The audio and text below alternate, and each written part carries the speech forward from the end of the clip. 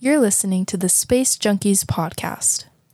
Hello, everyone. My name is Megan, and welcome back to Space Junkies podcast. Today, we aren't really going to be talking about space, but something still along the same lines. Area 51. The government claims it's just a military base, but is it? Or is there something else going on? So today's guest is someone who has had personal experiences at Area 51. Please welcome Shanae Johnson. Shanae, thank you so much for being here. Thank you for having me. Yeah, so I just wanted to ask a little bit about your experiences because you have been out around the area, the towns and stuff. So I just wanted to ask what your experience was like. Yeah. So one day, me and my friend decided to drive up to Heiko and Alamo. Oh, yeah, I've heard of those, yeah. Yeah. So it was dark outside, and there's a little canyon that you have to drive through to get to Heiko Alamo. And all of a sudden, we just see this big, bright light in the sky. Oh, my gosh. Was it a UFO? I said, hey, look at that big, giant light. And my friend was like, oh, yeah, I see it. Like, it's pretty obvious. It's in the sky.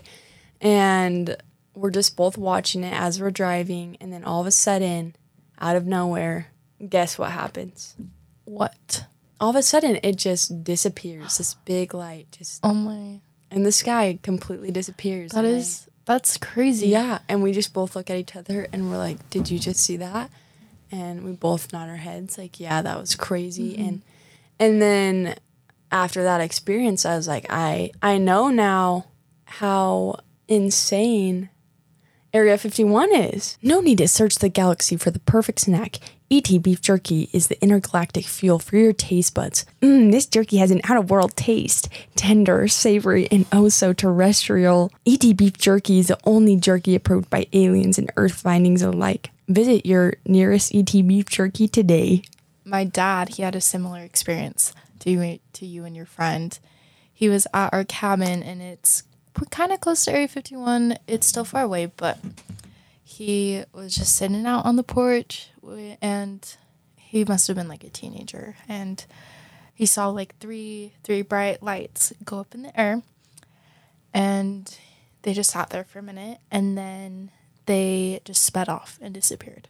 And it's just crazy to think like certain things like that happen and we don't even know why, you know? Yeah, seriously. And that's the thing too is, people say, oh, it's just, aircraft that they're testing. But, and riddle me this, right? Why are they testing them in the middle of the night? Exactly. And, if they're supposed to be discreet, why are they these big, giant balls of light? Yeah. And why is it so top secret? Exactly. That's something that sadly we'll never know because the government just doesn't want us to, which is crazy. Another thing I think is really crazy is how the Area 51 workers get to Area 51. So my aunt and uncle, they live in Vegas, and there is this airline called Janet Airlines. No one is supposed to know about it, but it's pretty obvious because the airplane literally flies over their house every day, and it takes the people from Vegas to Area 51.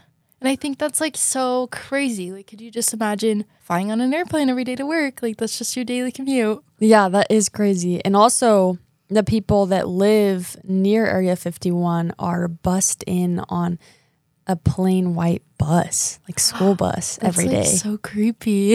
It's like they're going on a field trip. Yeah. Oh my gosh. And also, the employees at Area 51 are not allowed to talk about what they do. A lot of them will just say, oh, I'm a janitor or I'm a technician, but they can't be any more specific than that. And it just makes me more curious what they're doing there. Me too. I've heard so many different conspiracy stories.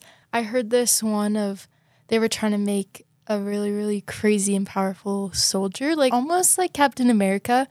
And so the doctor took his daughter and like did all these things to her, and she turned into this animal. The doctor ended up like killing himself because he just felt so bad for what he did. That's so scary. And she's gone. Like, they don't know if she died or if she's on the loose somewhere. Oh, that's so scary to think about. Better watch out. Yeah, because you never know what's going on. Also, can you imagine being a janitor at Area 51? You just like walk past the aliens. Yeah. You see everything that's going on, but you're just sweeping the floors. Yep. Okay, Shanae, well, thank you so much for joining on this podcast today, and thank you for being able to share your experiences at Area 51. Thank you guys so much for listening. Tune in every week for a new episode of Space Junkies. Thank you for listening to Space Junkies Podcast.